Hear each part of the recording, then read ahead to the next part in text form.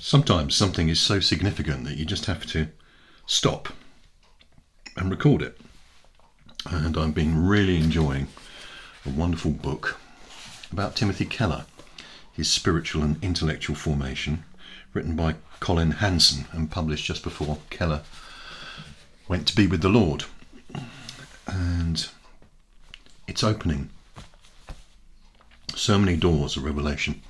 And this is a special recording. If you listen on headphones, it will sound like I'm speaking to you directly using something called binaural recording, because this is a direct message for you.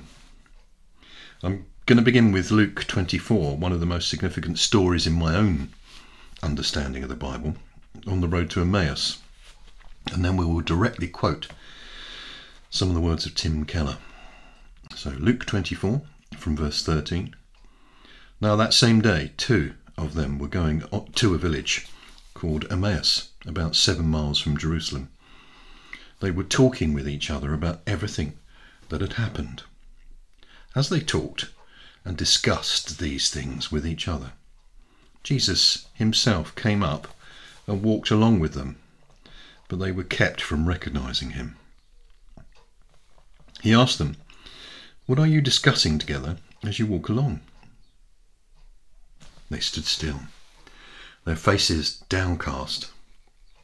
One of them, named Cleopas, asked him, "Are you only a visitor to Jerusalem and do not know the things that have happened there in these days?" "What things?" he asked. "About Jesus of Nazareth," they replied. "He was a prophet, powerful in word and deed before God and all the people. The chief priests and our rulers handed him over to be sentenced to death, and they crucified him.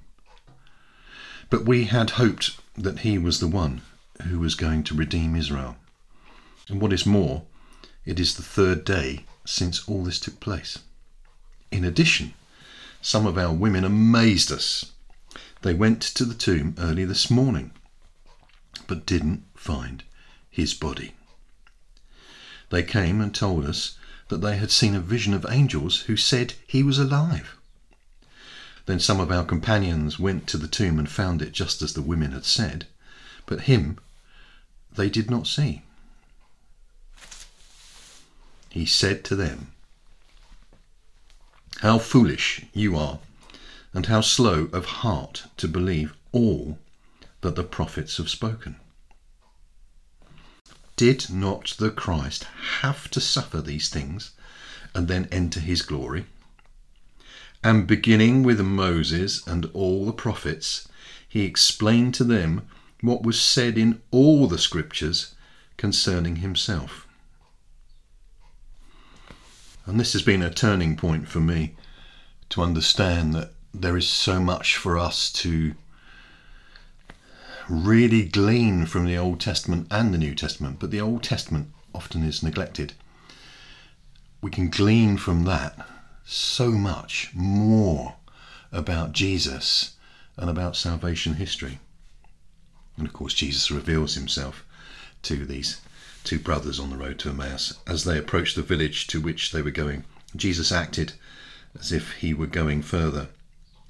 But they urged him strongly, "Stay with us, for it is nearly evening. The day is almost over."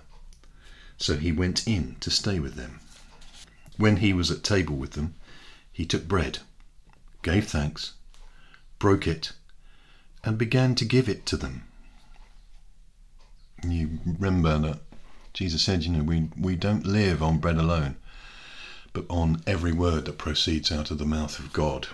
And here, that's happening physically. Jesus is giving the bread to them, but he's also giving them the word of God, and something wonderful happens. Then their eyes were opened, and they recognized him, and he disappeared from their sight. They asked each other, "Were not our hearts burning within us while he talked with us on the road and opened the scriptures to us?" They got up and returned at once to Jerusalem. There they found the 11 and those with them assembled together and saying, "It is true, the Lord has risen and has appeared to Simon." Then the two told what had happened on the way and how Jesus was recognized by them when he broke the bread. So here are some of the direct words of Tim Keller from his publication, What is Gospel-Centered Ministry? Jesus is the true and better Adam who passed the test in the garden, a much tougher garden, and whose obedience is imputed to us.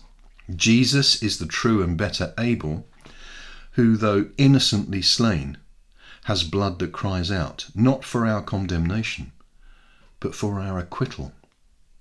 Jesus is the true and better Abraham who answered the call of God to leave all the comfortable and familiar and go into the void, not knowing whither he went.